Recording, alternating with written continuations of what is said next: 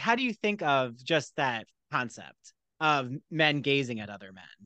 I mean, it's again, it's a concept and an idea and a line of thinking that it sort of came from the same spot. Because like I remember reading Mulvey as an undergrad and then being like, okay, that's great so long as you're constantly thinking of these like binary like, and also this idea like that there's a implicit heterosexuality and heteronormativity to the way that we sometimes understand and sometimes misread that essay, which says, men, straight men over here, women, straight women over here, object, subject, yada yada yada. Um, and again, I was always more interested in the destabilizing thing that would happen when it would be men gazing at men.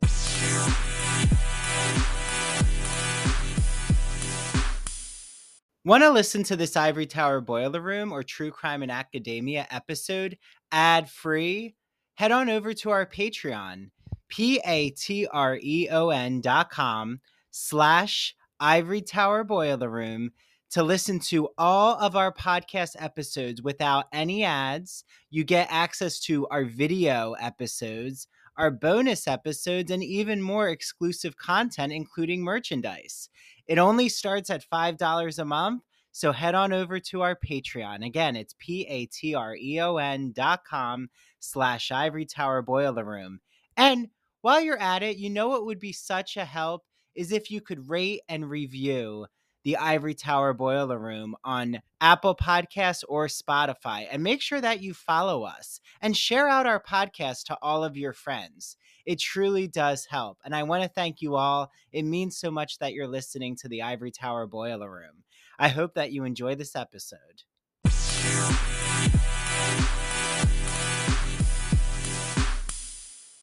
Hi, everyone. Welcome back to the Ivory Tower Boiler Room. This is Dr. Andrew Rimby, and I'm joined with, well, I'm going to call him Dr. Manuel Betancourt, because I know he has his PhD from Rutgers, and I told him I'm from New Jersey. So I have to shout out a New Jersey institution when I see it. But, now I'll just say Manuel, since I feel that I'm close friends with him already.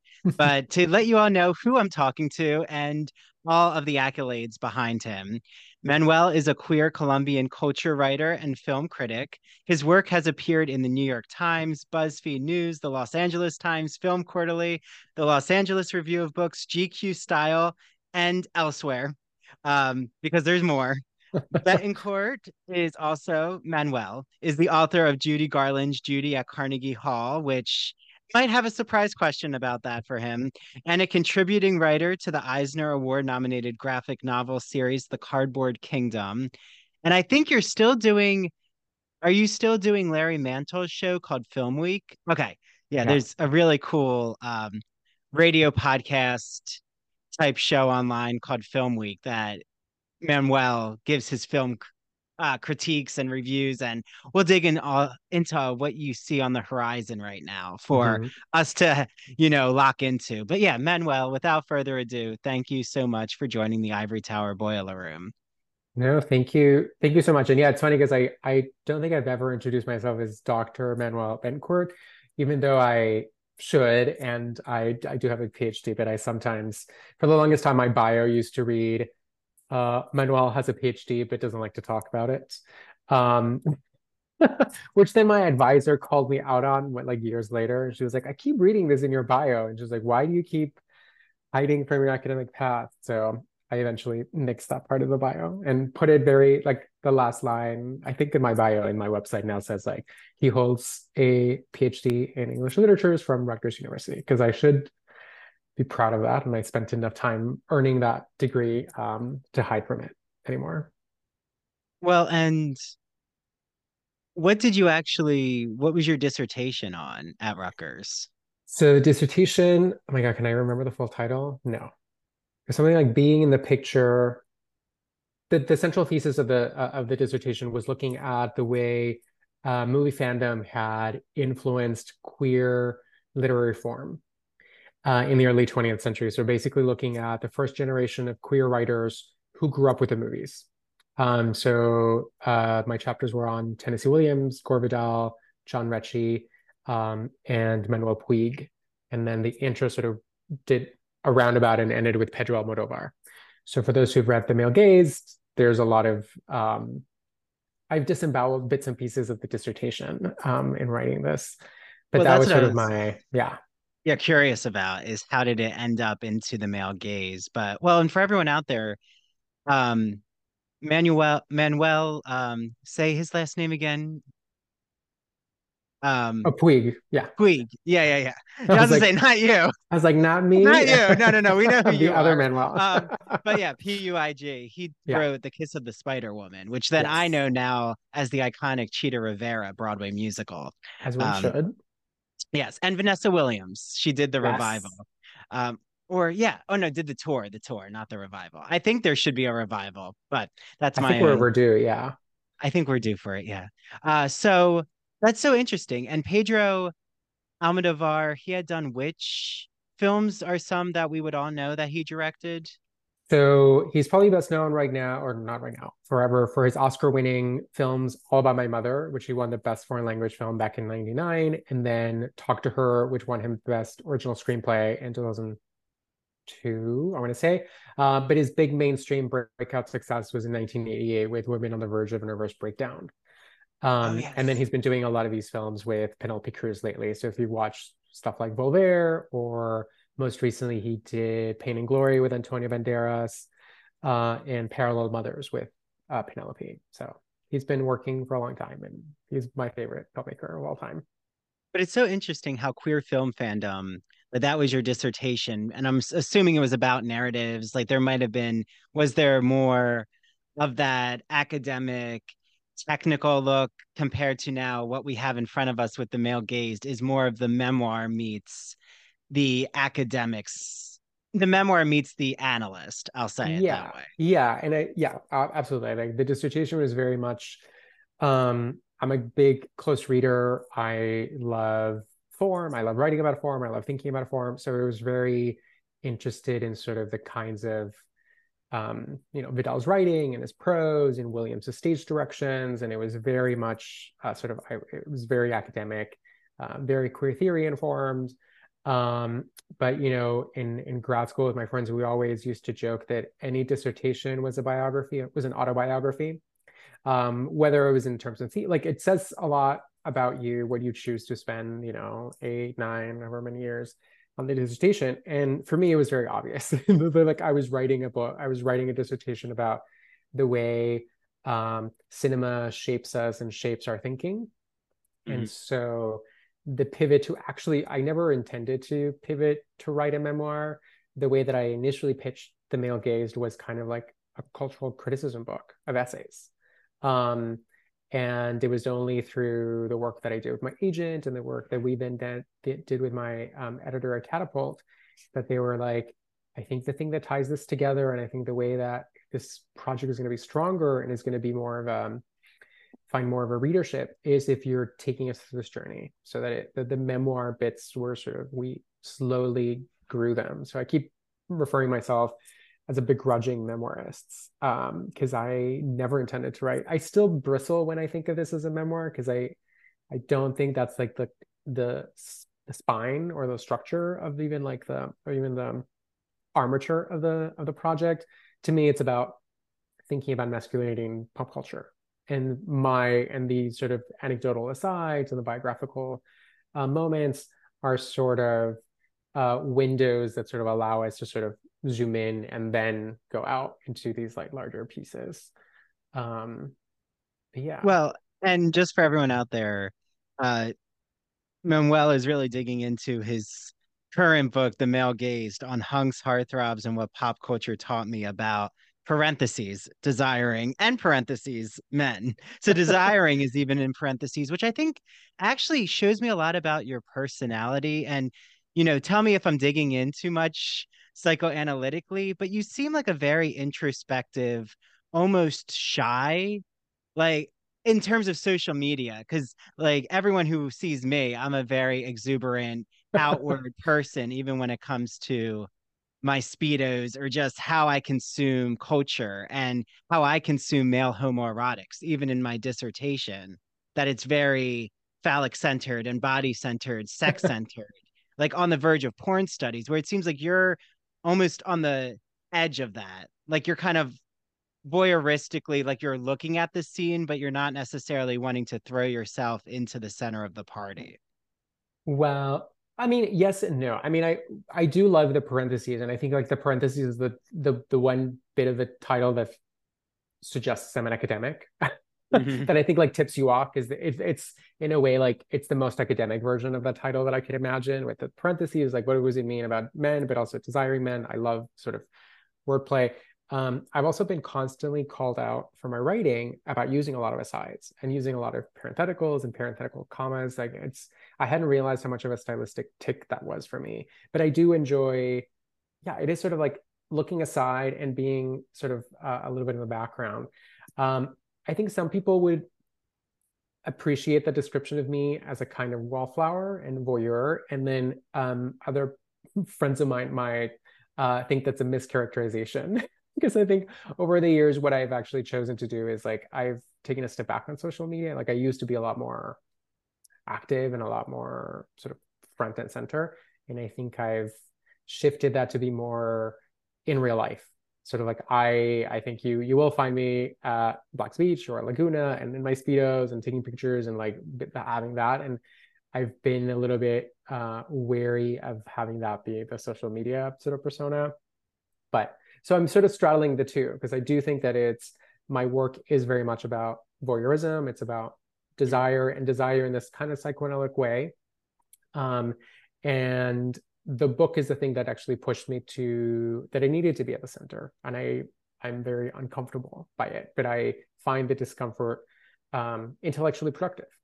Because then because I'm crippled by anxiety and by this self-consciousness and self-awareness. So it's like, oh, I'm really uncomfortable. What does it say about me? What does it say about him? What does it say about this structure? What does it say about the context? What does it say about? And then this is exactly what fuels every single chapter in the book. Like I'm constantly sort of thinking and overthinking and sort of trying to change situationally. Like, what does that mean? And what does it mean for me about this movie, about the character, and about what am I it's very exhausting sometimes being in my brain, but I think a lot of academics can relate. Well, you see how I played that as a reality TV producer. I always say I'm very good at intuitively picking up on what people are getting at it artistically, but not necessarily questioning them outwardly, like trying to really get into the gossip or the meat of the substance. But no, thank you. That really does make sense. And even when I've been so enjoying your book in the sun, and like I keep recommending it as a beach read, but even when it gets to the winter, it's a great bubble bath read, a great comfort read with soup, whatever floats your boat here. On a cruise ship, literally on a boat. Yes. Yes. But you have this moment that I really love.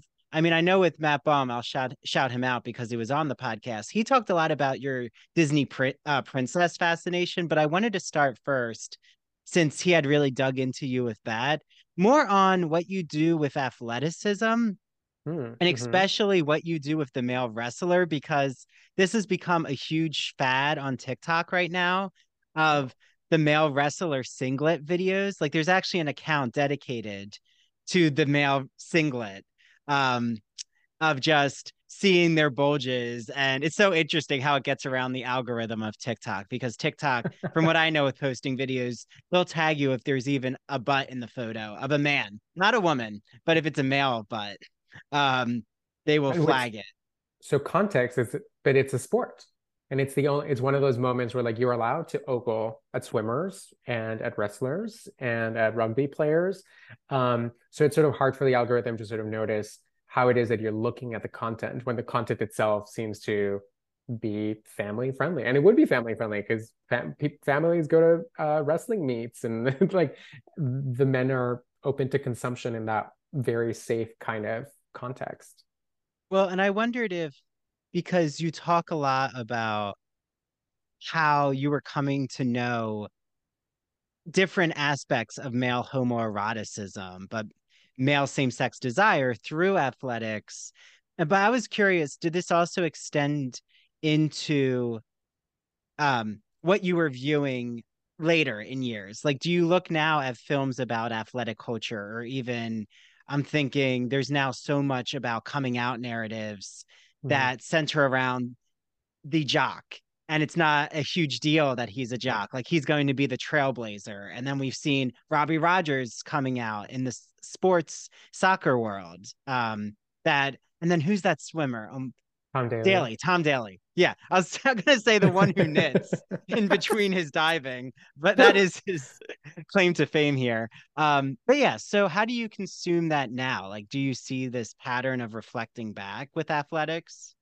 Yeah, I mean, it was sort of again, I think to my point, or what I recognized was like, oh, athletics in sports is one of the few socially sanctioned spaces where we're allowed to look at male bodies and really look at them and like analyzing them and analyzing what they're doing and really tying what they look like to what they do, right? So when we talk about a swimmer's build, we're talking about a specific kind of look, but it's a specific kind of look that's designed to be more agile or to get like right, like think of Michael Phelps and his wingspan, and sort of like the idea that the body, so long as we see it as instrumental, then it's something that we can analyze. But of course, us gay boys are not just analyzing for that or for how far they can jump or how far they can run or how fast they can run, but we're looking for other things, and especially in the way that athletic gear, again, because it's under the guise of keeping supporting you or making you more agile, or right, like the wrestling was literally designed because I think it's the only way that you can cover the main bits that you're not supposed to see, right? So the nipples and the genitals and the ass, and sort of that's at an elemental level, the wrestling singlet is sort of the most prudish thing that a man could wear, but it's also the most revealing.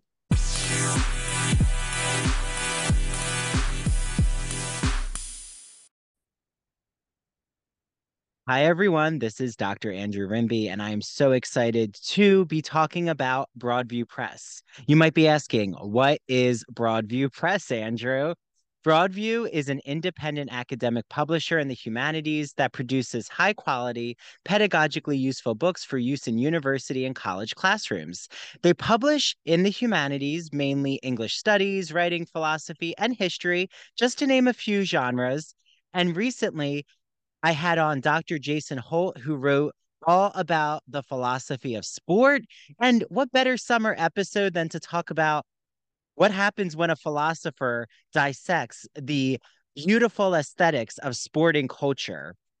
In the spring, I had on doctors Kyle Stedman and Tanya Rodriguez to talk about what is sound writing, how to make audio projects in the college classroom, how to even have your students create podcasts. And then in the winter, I had on Dr.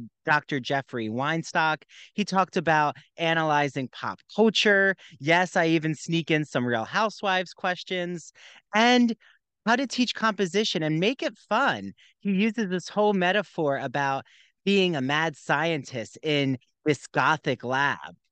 And in the fall, I had on Dr. Ann Stevens, and she talked about literary theory and criticism. And yes, the university season is upon us. So, what better way to talk about the college classroom than to actually understand what is literary theory? That's a wonderful episode for all of you out there who teach literary studies.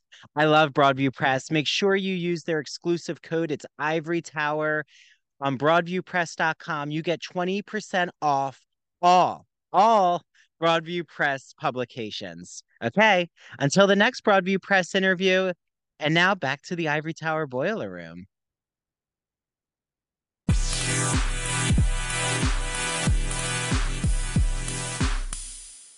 And so I've always loved those moments when society sort of opens a back door, to use a pun, and to let us sort of gaze at those things. It's funny because I don't watch a lot of sports, but I do come across a lot of those social media accounts that you're talking about. Like I talk about one of them in the book, this Portis Wasp, who does these sort of like montages of just wrestlers, and they're very, again, if you're a wrestling enthusiast, all you're looking at are wrestlers. They're wrestlers who are like handshaking with their coaches, or they're like walking away from the mat.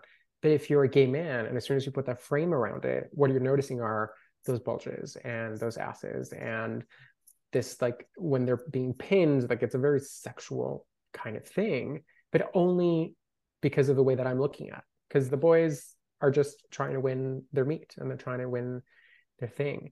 Um, so that's where my interest in athletics begins and ends in a Yeah, but way. it's so interesting because I had a philosopher join me, and we talked about the beginning of athletics with same-sex desire from ancient Greece, and wrestling was like one of the first Mm, sports in the Olympics of ancient Greece. It was running, wrestling, swimming, maybe javelin, right, but something of the it was sort. all these, but it was ones that we now think of having more, maybe not the javelin, but They're ones very that had phallic. more revealing outfits, right? Right, Swimming. But then they were in the nude, right. which brought on, I'm sure there's definitely queer men who do sports in the nude now.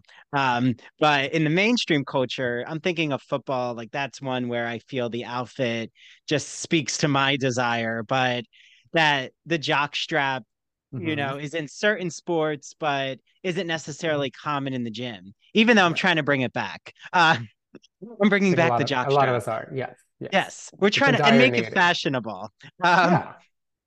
but do you think that there's also this correlation though that the most hands-on male sports are also the most or culturally have been the most homophobic? Like, how do you wrestle, literally, how do you wrestle that in your mind? Yeah, and I think the other part of it is that all of those very hands-on sports also tend to be the most violent and the most aggressive. Hmm.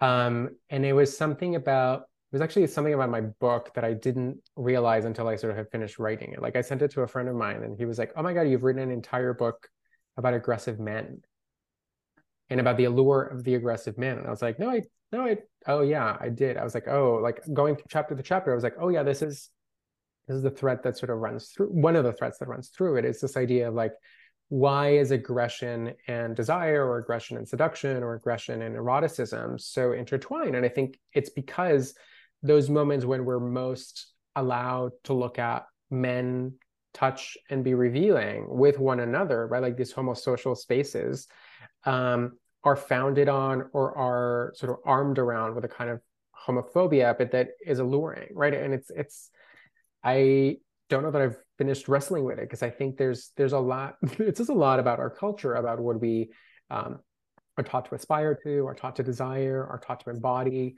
and that's why the central question of the book, like, do I want him or do I want to be him, sort of Hmm. turns on a dime when what I'm wanting is something that's both a threat and a seducer.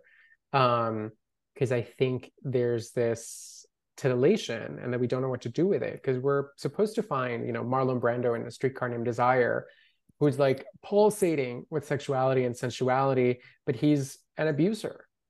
But Yeah. Marlon Brando is beautiful. So then I'm left, Tennessee Williams lives us in this moment, and Elia Kazan lives in this moment that are like, what are we supposed to be doing with this figure? What are we supposed to be doing with this um, man? And I Or don't know that. yeah, or even Marlon Brando being interested in men, Right, exactly. And which is that another layer.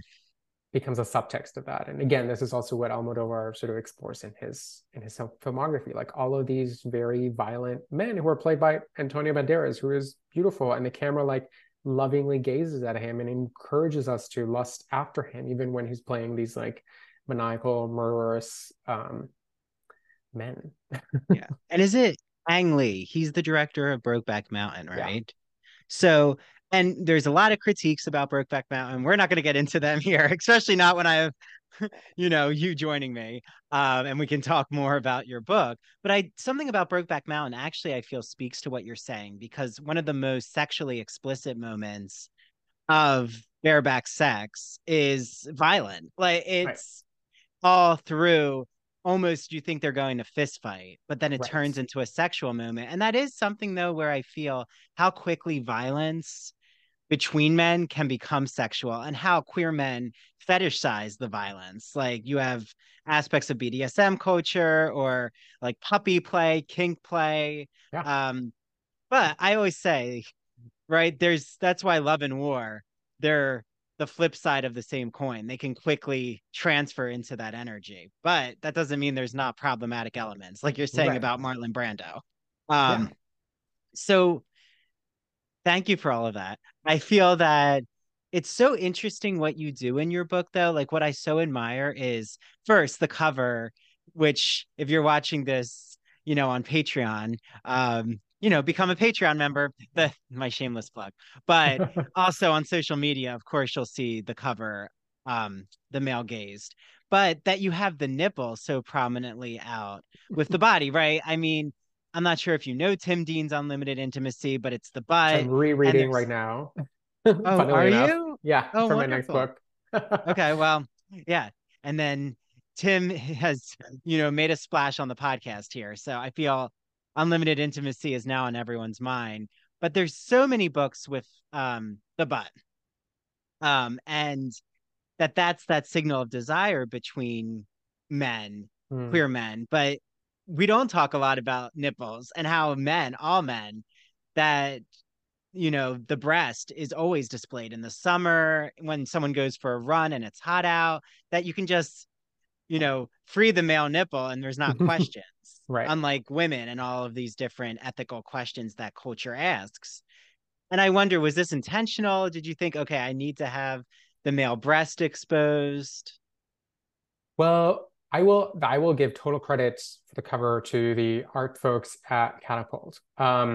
What they did ask me ahead of time was like if I had any book covers that I particularly enjoyed or felt that I right like I think I give them a mood board because I'm that kind of person that was like I want the male body and I want the male body front and center. And I think the three that came to mind that I gave them was one was How to Be Gay by David Halprin, who I love because it's a pink cover and it has a male nude model, but you're seeing him from behind.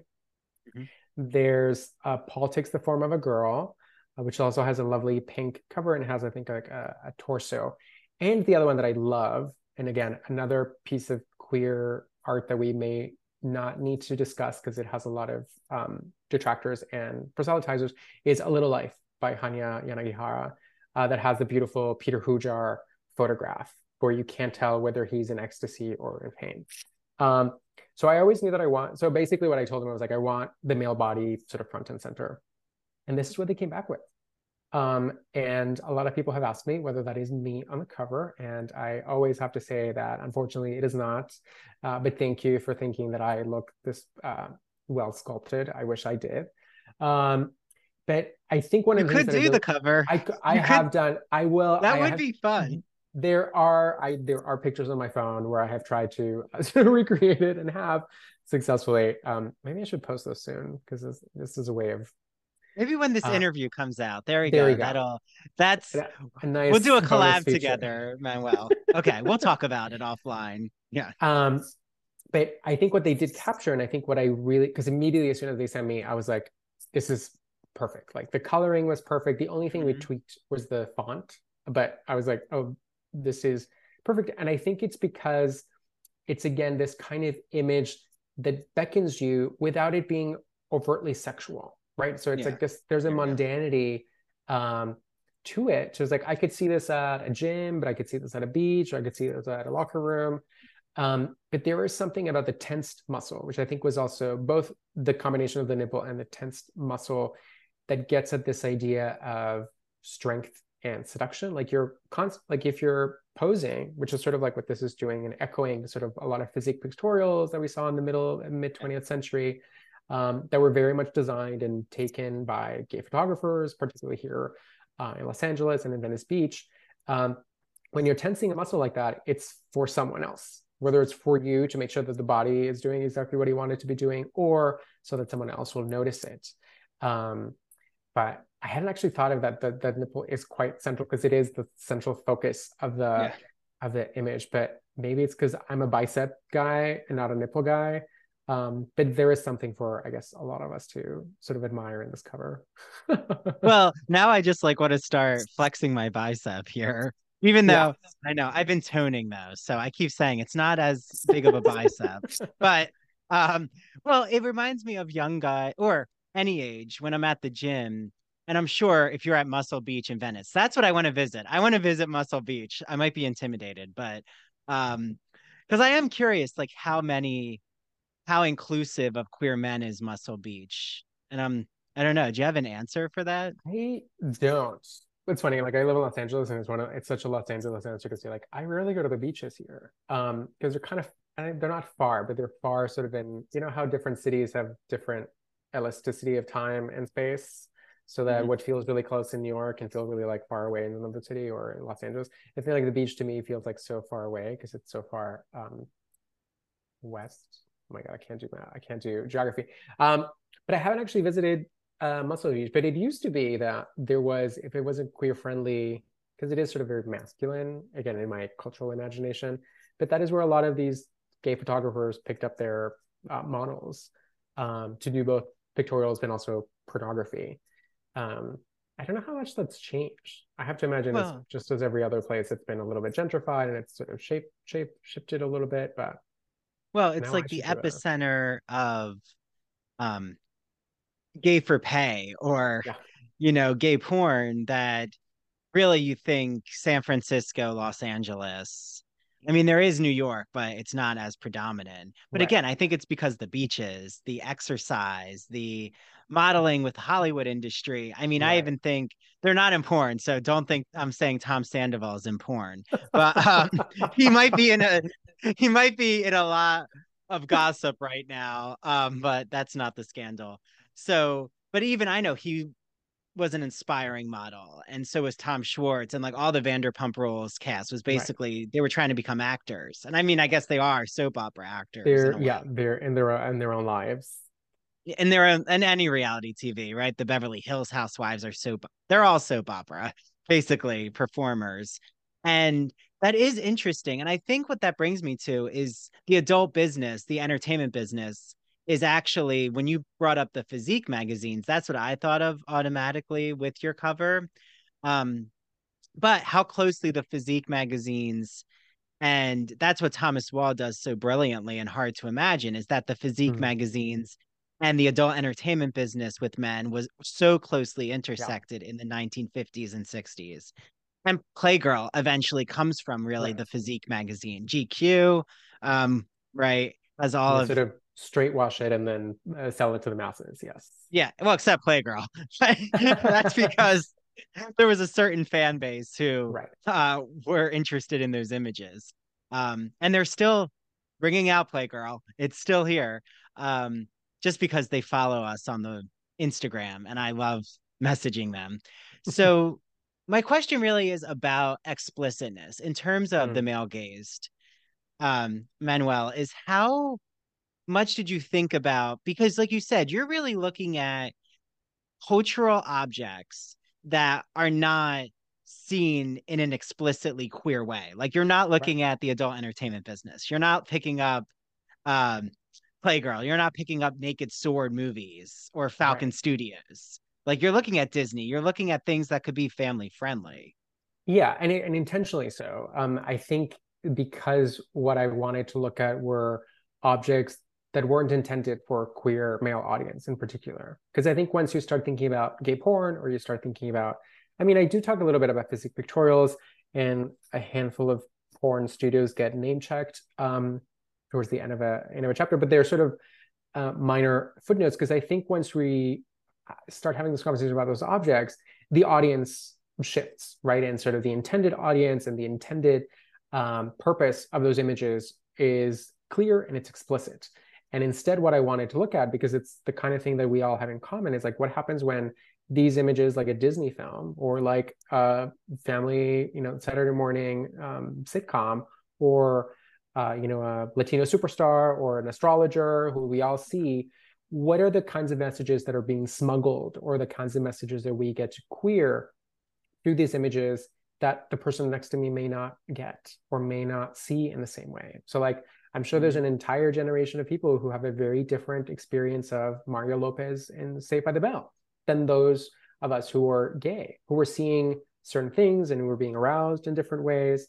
Or, I mean, I keep thinking of like, I had a very different experience of Ricky Martin growing up than those who were not keying into the what I often thought of as softness and tenderness, but what I was clearly keying into was his gayness, his homosexuality that he was sort of hiding, but he couldn't suppress. He was so there was something very wounding about him, and he wasn't sort of that muscled heartthrob teeny bopper that he sort of eventually became. But when he was growing up, and as I was growing up alongside him, I mean, he's a lot not a lot older, but he's older than I am, um, and so I have a very different parasocial relationship with him as a gay man who is also growing up in Latin America than, you know, those girls who were screaming out for him when Living La Vida Loca was exploding all over the world. Mm. And so I love looking at those moments where the text is something, and then depending on where you're at, because I think my what I love thinking and writing about are these like site specific and cultural specific and reader specific readings. How do they happen, and what do they happen, and what we can learn about them? There's a malleability to sort of how we read certain things, and it changes over time. Like one of the joys of the book was revisiting these things and like going back to Saved by the Bell and being like, oh, as a 38-year-old, I'm reading so much more, but clearly as a 14-year-old, I was noticing those same things. And so that vantage point and the chasm between them was fascinating. And it is fascinating. I think it's where the most interesting criticism for me happens, is in that kind of distancing and the kind of like triangulation of where I'm at, where the text is at, and then what the difference between the intended audience and then that audience who's not them and like the ones that's me. I don't know. Well, It's and you just and also it seems that your intended audience, even for who would be reading the male gaze, I don't want to say that once you bring up gay porn, you basically get rid of those who aren't interested in male action, but I will, it does limit your audience, or a straight audience thinks they're not going to receive um, value from that conversation, even though we can have a whole argument about how much straight sexuality is thrown at us and we have to dissect it, and especially in literature during academia, the amount of books mm, we have to read. So that aside, because I would argue any kind of sexual conversation is valuable. Do you think though that's also an aspect of, it seems like even when you bring up Gore Vidal, or what you had worked on in your dissertation, like he had been writing for a mass consumer mhm. audience. Not The City and the Pillar necessarily, which is what I had Right. presented a conference paper on. So I know a lot about the Yeah. different endings of The City and the Pillar. Um, Mhm. but like even with him, I'm not saying this is a marketing decision because I know this is the work you've been doing, but how has your audience responded? Like, do you have a demographic understanding? Like, when people read your book, what different varied responses have you gotten, say, because of sexuality?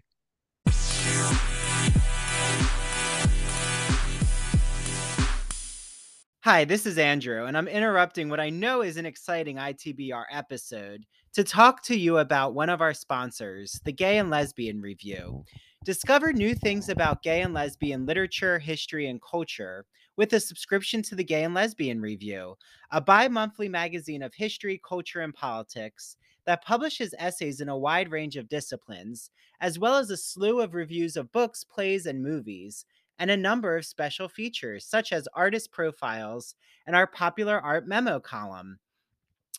Each issue of the Gay and Lesbian Review brings you consistently intelligent, lively, thought provoking articles focused on a unifying theme, and it brings together the leading minds on the topic. You won't find a lot about the latest dating fads or fashion trends, but you will definitely find articles about online dating, like using Grindr as a social phenomenon, or even the gay influence on 20th century fashion. Did you know that I've actually interviewed 3 gay and lesbian review contributors? Make sure you listen to my Ignacio Darnad Breaking the Gay Code in Art episode, where Ignacio explains that key artistic figures like Michelangelo, Donatello, Thomas Eakins, J.C. Leyendecker, and Thomas Finland all have really explicit homoerotic artwork. And then head on over to the next episode where I talk with Dr. Vernon Rosario about LGBTQ psychiatry, and how homosexuality got depathologized. And our most recent episode was with the Gay and Lesbian Review's literary editor, Martha E. Stone, and she talks about what LGBTQ literature you should be reading this summer, and also how to become a contributing writer and a reviewer for the Gay and Lesbian Review. To subscribe, visit glreview.org. That's glreview.org. Click subscribe and enter the promo code ITBR to receive a free copy with any print or digital subscription. And as an added bonus, you also receive online access to all of the Gay and Lesbian Review's archived issues. All of them. Okay, enjoy your reading, everyone. Hi, everyone. This is Andrew, and I am interrupting what I know is such an exciting Ivory Tower Boiler Room episode to tell you all about one of my favorite podcasts. It's called That Old Gay Classic Cinema, and it's hosted by Christian Garcia.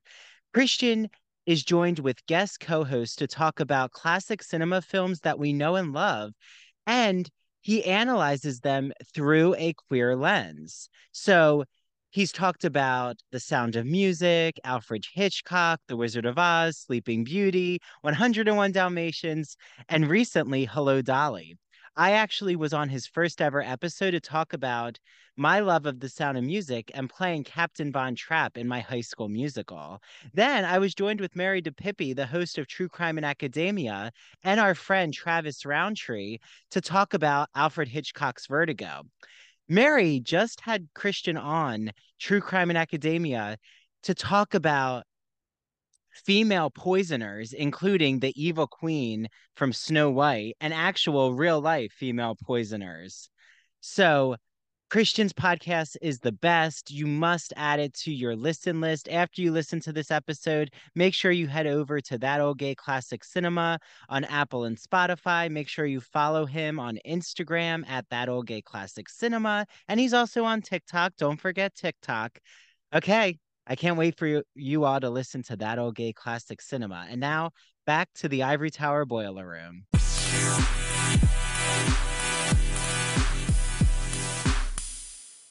Well, I will say I think I wrote this book for me, and I know that sounds like very sort of like trite. But I always intended, and I think it's most fruitful to be read by fellow queer men. And that's mostly been the kind of readership that I've encountered, both anecdotally and the people who email me and the people who write to me, the queer men who see or understand or felt connected to bits and pieces.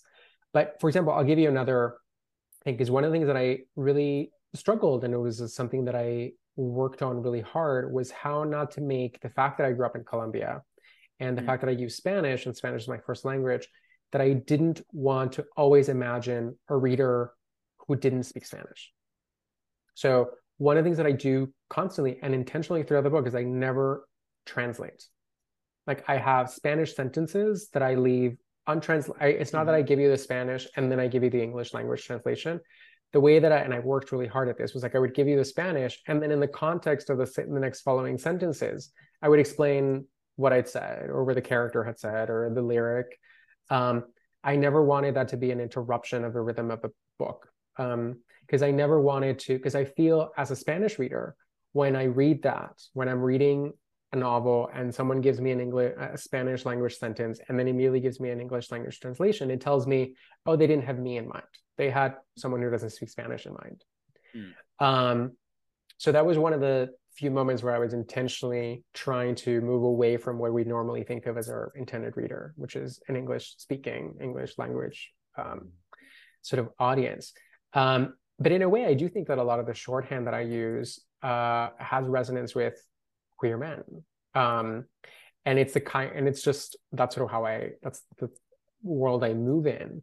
So whenever I've encountered folks who don't fall under that demographic and who still found something worthy, I'm mostly just shocked and very impressed at them, because I'm like, oh, you've read an entire book that has nothing like that is like, do you have no interest in men or are not male identifying or male presenting person yourself, and you still found something um, worthy. Um, I do think that sex and the fact that I'm trying to think if I do deal with any specific, the most explicit sex scenes are in the Almodovar chapter, right? Because I talk about that opening scene where it's a young man being sort of encouraged to strip down and then to sort of mock, pretend to be fucked and being asked all these things. And it's very explicit. Um, but I think one of the reasons that I shied away from it, or not shied away from it, but it wasn't sort of in the constellation of texts that I wanted to sort of write about, is because I think the explicitness creates already that kind of audience. But it's funny because one of the chapter that I enjoyed writing the most for my dissertation was on John Rechy. And there was no way of writing about John Rechy without grappling with the explicitness of what he's describing. Wait, And I'm this is actually, City of Night is one of his I would, most famous books. yeah, that's his most famous. My dissertation focused, oh, I have it right here because it's on my, um, the one that I wrote about for my dissertation and the Wow. one that I keep disemboweling bits and pieces for it for my next book. It's the Sexual Outlaw, a documentary, which is basically 3 days in Los Angeles in like 1977, and we're following a guy just fucking his way through Los Angeles, alleys, beaches, piers, orgies, people's rooms. Like it's incessant, and that is 75% of the novel.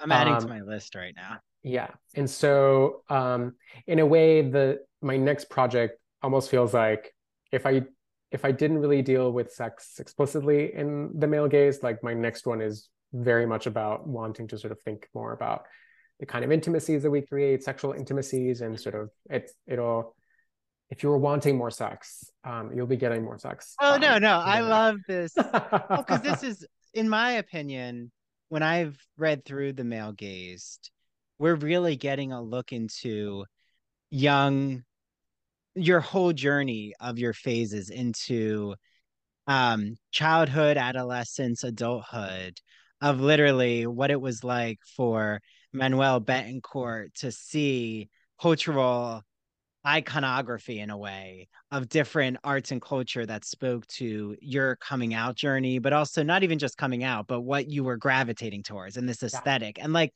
that's what getting a little academic, but so many out there, if you haven't, Laura Mulvey coined the female gaze in cinema. And for the longest time during my PhD program, I'm a 9-year PhDer, just so you know. I own it that I've always said, well, I would always question in seminars about the female gaze. And I would say, okay, this is very patriarchal in how we're thinking of this in cinema, but where's the writing on the male gaze? How about men who desire men? How about even just when the male body's on display? And there was Mm-hmm. never really any conversation around it because there was really no seminal text on the male gaze that I had encountered. I mean, we have a lot of queer theory that we Yeah. could kind of use and, scissor excerpts out. But Yeah. that's why I love that you've coined the male gaze. And I just wanted to ask you, like, how do you think about that's how I use you even in my dissertation. You're a footnote about the erotic male gaze. I say, Mm-hmm. if you're interested in how queer men desire other queer men, see Manuel Betancourt's The Male Gaze. Like, how do you think of just that concept of men gazing at other men? It's again, it's a concept and an idea and a line of thinking that it sort of came from the same spot. Because like I remember reading Mulvey as an undergrad and then being like, okay, that's great so long as you're constantly thinking of these like binary like, and also this idea like that there's a implicit heterosexuality and heteronormativity to the way that we sometimes understand and sometimes misread that essay, which says, men, straight men over here, women, straight women over here, object, subject, yada yada yada. Um, and again, I was always more interested in the destabilizing thing that would happen when it would be men gazing at men who either wanted to be gazed at, so those muscle boys in Venice, they welcome certain cases. Otherwise, they'd be working out at home. Otherwise, they would be, not be out for display.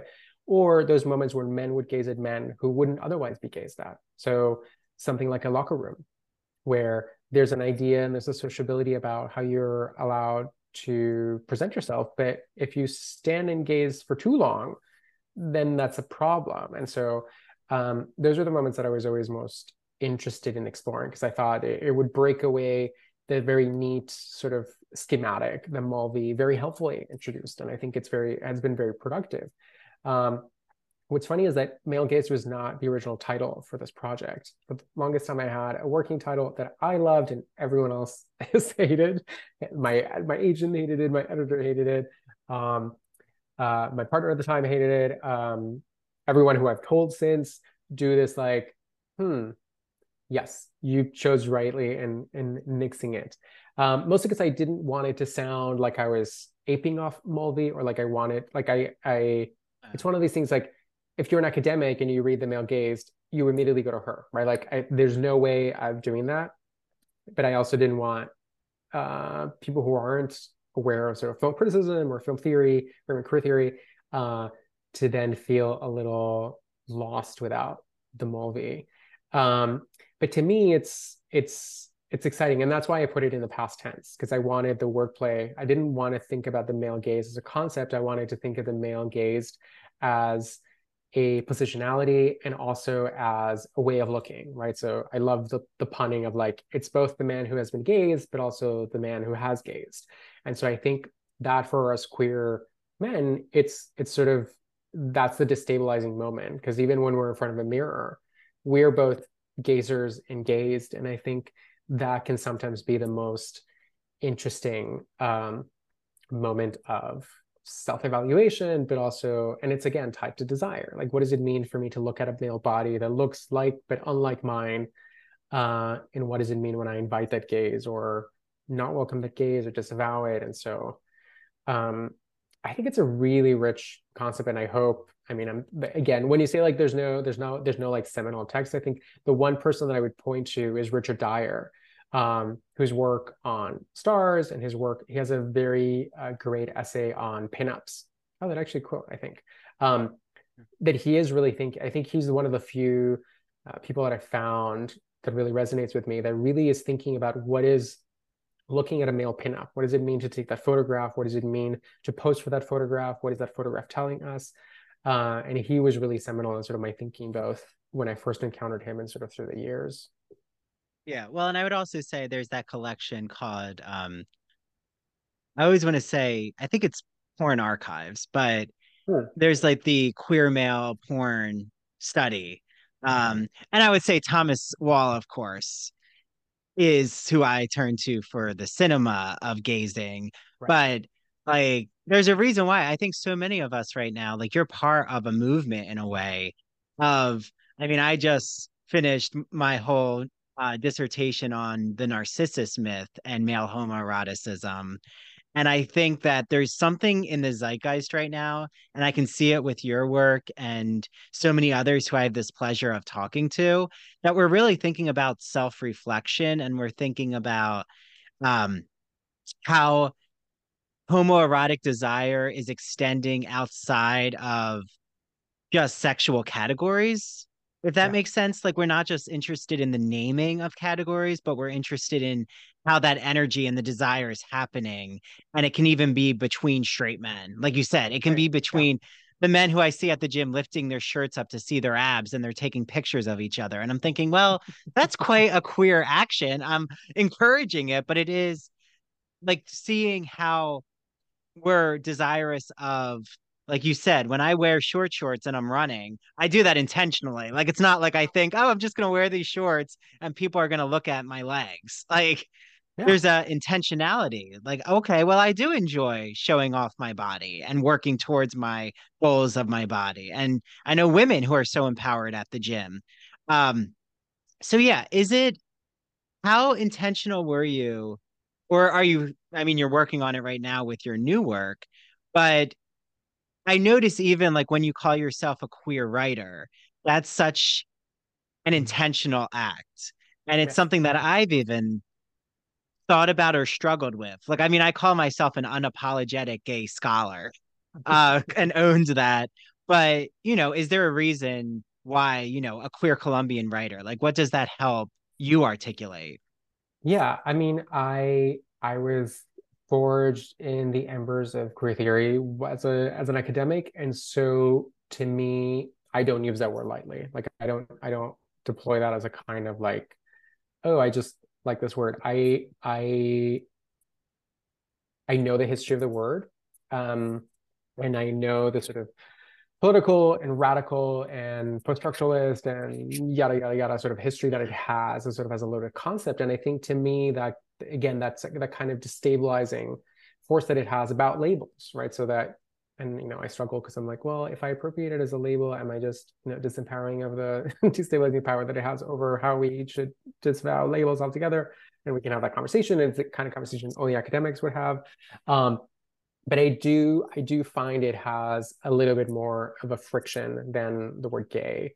And I think part of it comes from, and I talk a little bit about it in the book, is about how I came to these labels and I came to these identities um, through a different language, right? So in Spanish, I still struggle with the kinds of words that we use and that we have reappropriated and have started deploying, just because they were never, I talk about them like ill-fitting outfits or ill-fitting robes, as Baldwin would say. Um, and Well, queer always felt so empowering. well, what would be one example in Spanish? Like, how do you say gay for everyone out there? Like, what's the What, common word? yeah, I mean, and this is where, so the word that's thrown around and that it's both, it's been owned but also used as a slur, so it'd be closer to faggot than gay, Mhm. would be marica and maricon. Which again, it sort of opens the final chapter of my book about how I feel ill at ease using both of those because they were always thrown my way as insults and as epithets, and sort of like I didn't, but I see a lot of like younger and or more proud and more open, Latin men both in the U.S. and abroad using them, or using words like loca, which literally means crazy, but it's from the feminized way. So you're always like a crazy woman. And it was always, again, used as a put down by straight men. But people have really reclaimed it and said, you know what, that's who I am. Um, but for me, queer, when I came to it, as a 20-something-year-old and I was in college, it felt really empowering, both intellectually and culturally. And so um, I've always wanted to sort of tap into. In a way, it's always like I always want to aspire to be a queer writer. Like that feels like something to aspire to. I don't think like I like to live. I would like to think that my work is queer and that it's radical. And I would always like it to be more radical, queerer, a little bit more disruptive.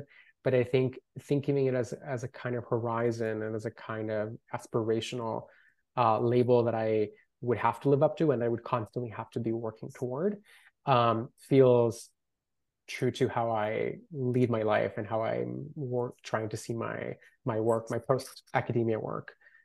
So that's why I chosen queer Colombian. I think that's why I tend to match the two, because for the longest time living here in the U.S., I would be branded as a Latino writer, and I have a very vexed relationship with Latinx or Latine, as an identity, as a organizing principle.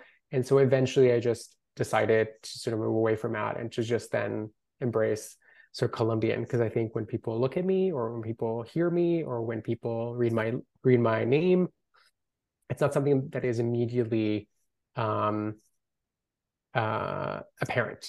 Mhm. And whenever I want people to sort of know that, like it's in the book all throughout, it's in my bio, because I do, one of the things that I'm working on is sort of trying to sort of suture those two halves, and they're not two halves, of course, because they're overlapping, but I always want those two things to be top of mind when I'm self-identifying.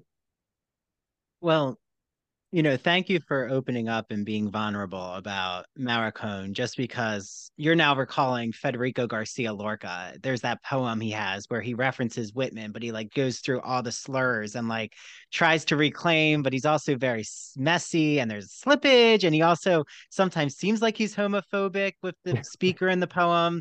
I mean, Lorca had as you know, a varied history and vexed Yes, history and just even what happened to him in death a lot, everyone can look there's a into lot it. there. Yeah. There's a lot there with Lorca.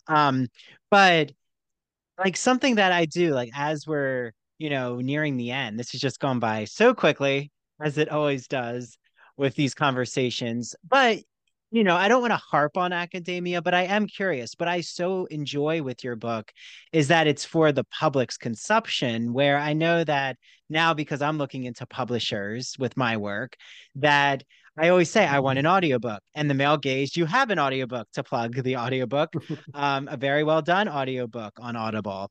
And a lot of academic publishers, they don't have audiobooks. And, the language that you used would have probably had to be more of the, referential academic citations and who you're engaging with. And you don't get that memoirist style all the time, even though there is auto theory in academia, Right. but it just depends Still, on, yeah. yeah, it depends on what the press is. And maybe it's a crossover press where they're trying to interact with the public. Um, Or you're you more know, tenured and therefore can yeah, get more away with tenured. it. Exactly. Thinking of even Judith Butler's auto theory that Right. she's been doing. Um, so how important is it, or like what has been exciting for you with being with Catapult as a publisher, or even conversations you've had with those from academia? Like, have people reached out and said, wow, this is so exciting that it's there for the public? Like, I see the benefits of this type of style of writing.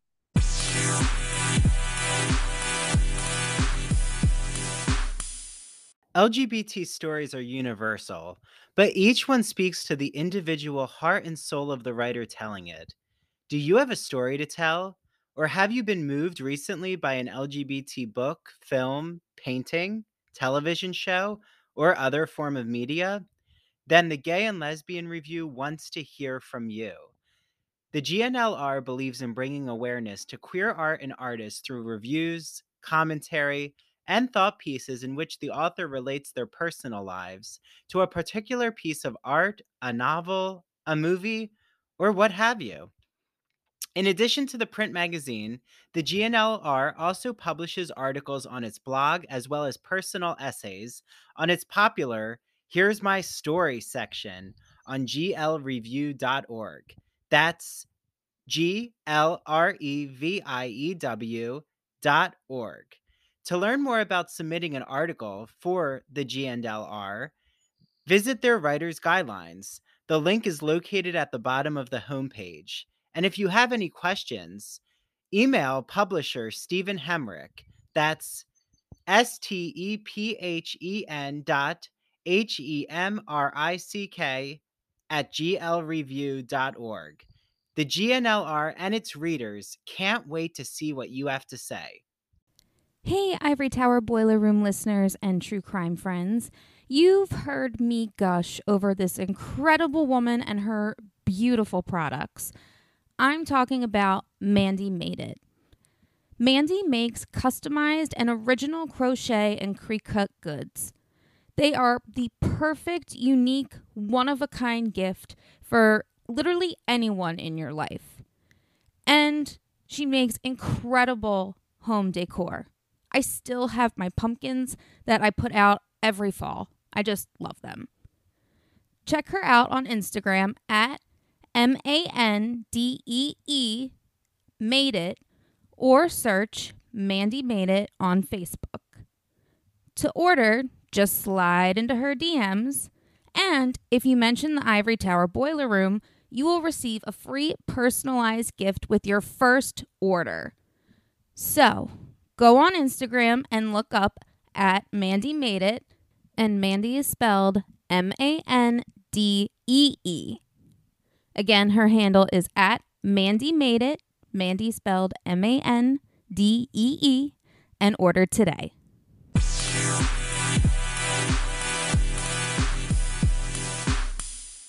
Yeah. Well, it's funny because like this is basically why I left, one of the reasons why I left academia. There's a litany of reasons.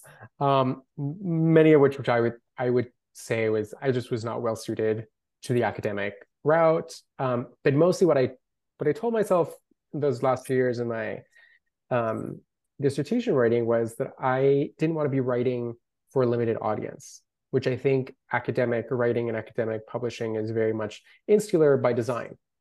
Right. I think you can even, I'm doing research and I keep running into scholarly articles that I could read if I spend, $400 on like Oh one yeah. scholarly article.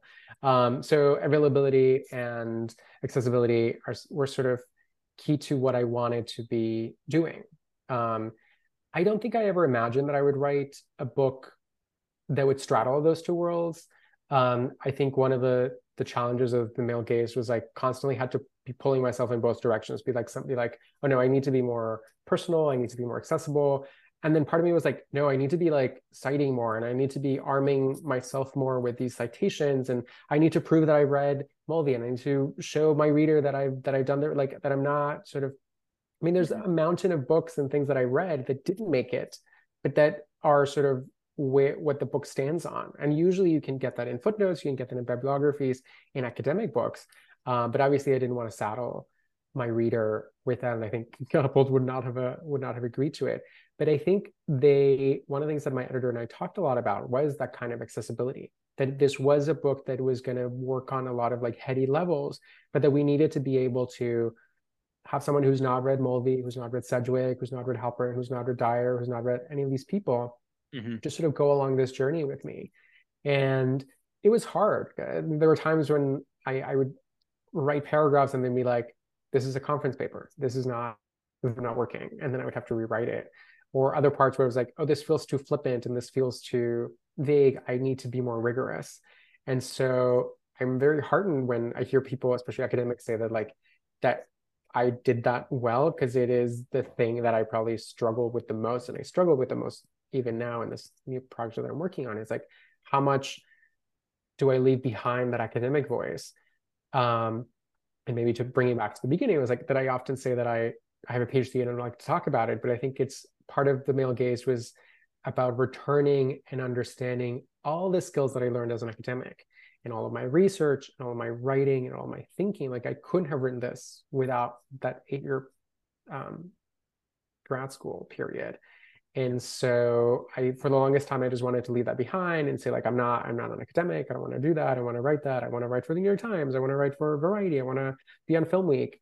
But it kept pulling me back because I do love this thinking and this like really being in conversation with these really smarter than I folks, which is the thing that I always found myself as an academic thinking was like, oh my God, I'm reading all these amazing, brilliant people. I just need to hold a candle to them. And I'm always very self-deprecating about my writing in that way. But I think, and I think it's what didn't make me a great academic, because I wasn't as boisterous and I wasn't as grandiose and I had my dissertation director said I had very modest goals.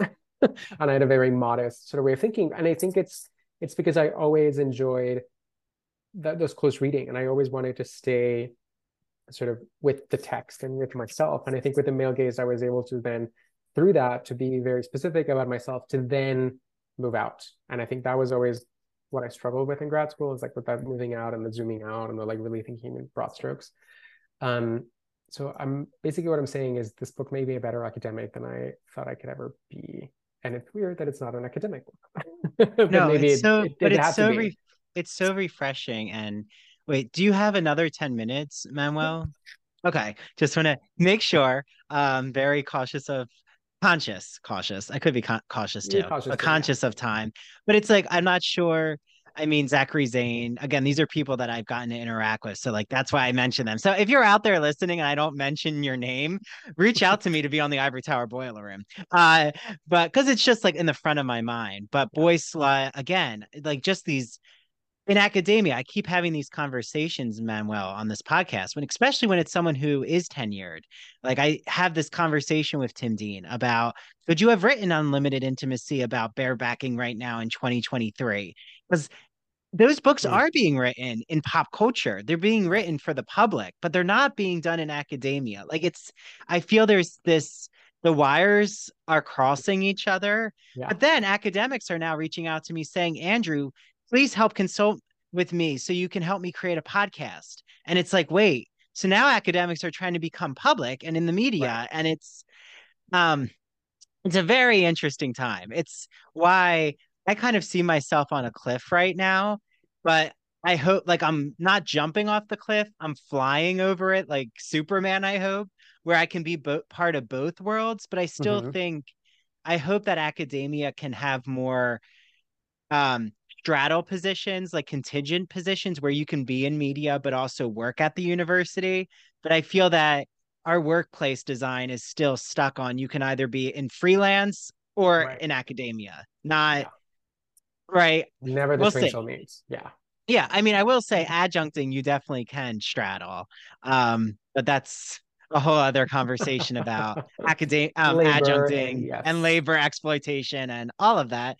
Um, Um, but like what I love is I use your work. I use so many who would be quote unquote um, writers for the not public, but I mean, how would you describe it? Like there's academic writing and then there's pop culture writing. I don't even yeah, I mean, if we're thinking publishing, it's like trade publishing and academic publishing. I think that would be the sort of main distinction, right? Like selling an academic book is very different than selling a trade book. It has a very different schedule. It has a very different sort of publishing pipeline. Um, like this, I wrote on proposal. Like I was sold on proposal and then I wrote it, which is sort of the opposite of what you do with both a novel but also an academic book, which is like you write it and then you try to sell it. Um, Mm-hmm. and so I think, again, if we're thinking about it in terms of intended audience, I think that's where the difference lies. Because an academic, I can sit in my computer for a few months or years and know that my audience is not going to change and know my audience because I teach my audience, I talk to conferences to my audience. I know them, I know their dissertation directors, or I know like, and I know that. Whereas at a trade, you're sort of it's this illusory mainstream, but also public, but also maybe not. Sort of it's a little bit more amorphous. Um, but it's in a way harder to write toward, but I Yeah, sort but of then do you it. have like such exciting work. Like I know um even Emily Ratajkowski to like bring her name up, or Paris Hilton, how her memoir made a splash. Like it is so interesting to me, how then in academia you'll have the feminist arguments of Paris Hilton, and then Right. like they will look to the trade books. Like there's a whole community of then, as you know, Manuel, it takes time for the trade books to then make their way into academia and Yeah. like the nuanced conversations to happen. But I mean, I've even had some who ask me why my dissertation is called kind of like, I mean, on a smaller scale, my example, but with the male gaze, they'll ask me, oh, it's called The Pool of Narcissus, but you don't argue that Whitman sees Narcissus, like actually uses Narcissus in his poetry. And I said, no, because it's a metaphor, it's a lens, it's a way to get into his homoeroticism. It's provocative. And Hmm. I think in academia, like that's that traditional question of, but you didn't argue it in every chapter. Right. And it would kind of be asking, well, why isn't the male gaze a theory that Manuel asks in every chapter? Right. It's like, because it's not for that audience, like it's a different audience. Yeah. So yeah, I understand. I'm trying to straddle right now trade and academic, and hopefully there's an in betweener. Um, but, as we end, all of this has been very helpful, just even for my thought process. Um, and I'm sure so many listening right now who've recently gotten their PhD. It is, um, so many of us are going into more media positions or freelance just because of the reality.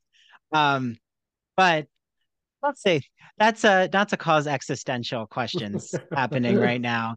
Um, but what are you, since you do so much with Film Quarterly and everything that you're absorbing right now in pop culture, is there any especially queer stories that you're just excited for? Like anything in TV, film, like what can we anticipate Yeah. happening soon? I mean, I feel everyone should be watching Passages. Iris Ack's latest film. It starts Ben Whishaw. I think it's my favorite film of the year. I won't spoil too much, but it's about a gay male couple who become sort of entangled with a woman, and there's this sort of really weird triangle of desire. But it's really, really well done. The other one to look forward to in the next few months, it's called Cassandra. talking about wrestling. It's about Mexico's gay professional wrestling icon named Cassandro. Like, it's a biopic. It's with Gael Garcia Bernal, and it's again for someone who's interested in sort of how the masculinity and then machismo and homophobia are sort of playing together. It's a fabulous film. And in the realm of TV, I will continue to recommend these two series because I've been doing it for years, but I feel like not enough people are watching them. One is called Sort of. It's on HBO Max, and it's a Canadian sitcom about a non-binary millennial. And it is one of the funniest things that I've watched. It just got 2 seasons. I love it. It has this like really droll sense of humor. And the other one is Veneno, which is a Spanish series about this trans sex worker icon from the 90s. Again, it's another sort of miniseries long project, which is a fantastic sort of examination of like 90s era exploitation of this trans icon who passed away too soon. But it's a fabulous series. Well, I'm going to be looking out for all of these recommendations, following your website, following, Film Week and what you do with Film Quarterly, right? That's the other outlet. Maybe on your social media, but I am starting for everyone here, because it's probably going to happen soon once this is released. I'm going to start rewatching queer TV shows, or things that are queer coded. So the first one, of course, in my opinion, not of course, but what I was drawn to was Queer as Folk, the American TV series. Not the British, even though I'm sure it's wonderful. But I'm going to start rewatching it and have a different guest co-host on each time we look at an episode. So you're invited to do that, Manuel, later as we're into season 1. Oh my God, to revisit Brian and Justin? Yes, sign me up. Well, revisit and all the problematics. I mean, I'm sure, but I'm thinking Queer as Folk first, and then maybe Desperate Housewives next, just because I want to rewatch, especially the Andrew storyline. Maybe that's a little narcissistic, but that character was wild. But no, there's so much. Tales of the City. I loved that new the spinoff. Revival. Yeah. Yes. But there's so many, I feel that also, solidarity to the actors. Let's just say, I think because of the writer's strike, there's going to be a lot of rewatching. Yes, absolutely. So, anyone who wants to come on and rewatch or suggest a show for me to rewatch, you gave us some great examples, Manuel. So with all that, thank you so much. It's been wonderful to actually meet you and have this conversation. Everyone out there, please get your hands on The Male Gazed, or, listen to it during your workouts, your physique workouts. And please follow Manuel. I have all his social media listed in the show notes. I know your Instagram, X, which I still am getting used to. I'm like, does that mean that we can be even more explicit? I'm not sure if it goes that way. But yeah, and I don't think you have a TikTok, but maybe eventually we'll get you to do one. We'll get it. I'm getting everyone on TikTok, and then they'll probably take it down. I know. But no, thank you so much, Manuel. This has been wonderful. No, thank you for having me. Yeah, this was delightful. Yes, thank you. Okay, and everyone out there, please send me recommendations. I need more rewatch recommendations. Okay, thanks, Manuel, and bye, everyone out there. So right when I stopped the recording with Manuel, I realized I never actually asked him about his iconic work on Judy Garland at Carnegie Hall. So I have an extra bonus audio / video on the Patreon. So if you are an ITBR student member of our Patreon, it is $5 a month. You can listen to my discussion with Manuel on his Judy Garland at Carnegie Hall book. So head on over to patreon.com / Ivory Tower Boiler Room.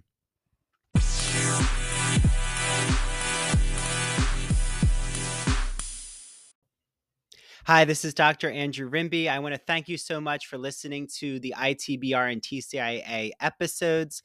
Make sure, if you don't, follow, rate, and review us on Spotify and Apple Podcasts. Also, make sure you follow ITBR on TikTok and Instagram at Ivory Tower Boiler Room, and TCIA on TikTok and Instagram at True Crime and Academia. Also, we have a brand new Patreon membership system. So I just want to explain it to you all quickly. So if you want to become an ITBR student, it is $5 a month. You get ad-free ITBR and TCIA episodes and video interviews.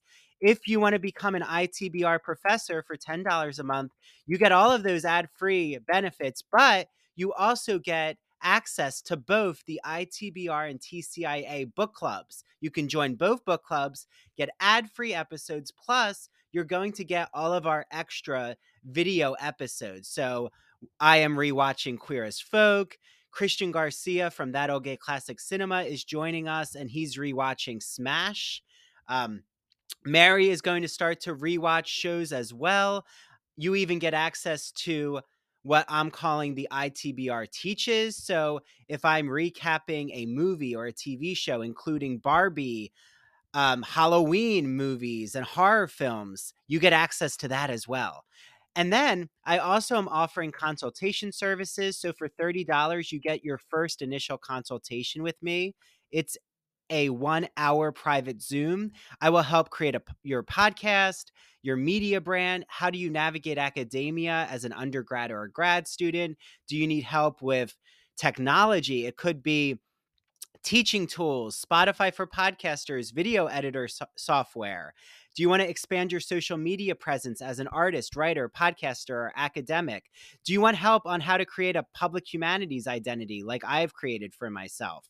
So I'm offering that consultation service. You can find more info about it on Patreon. And you also can join our book clubs. If you want to just join the ITBR book club or the TCIA book club, you can do that for $4 a month. Patreon.com/Ivory Tower Boiler Room. That is patreon.com/Ivory Tower Boiler Room. Thanks to the team, Mary DePippi, our chief contributor, and thank you to our 2 new interns from Stony Brook University, Jonathan and Sarah. Bye, everyone. Until next time.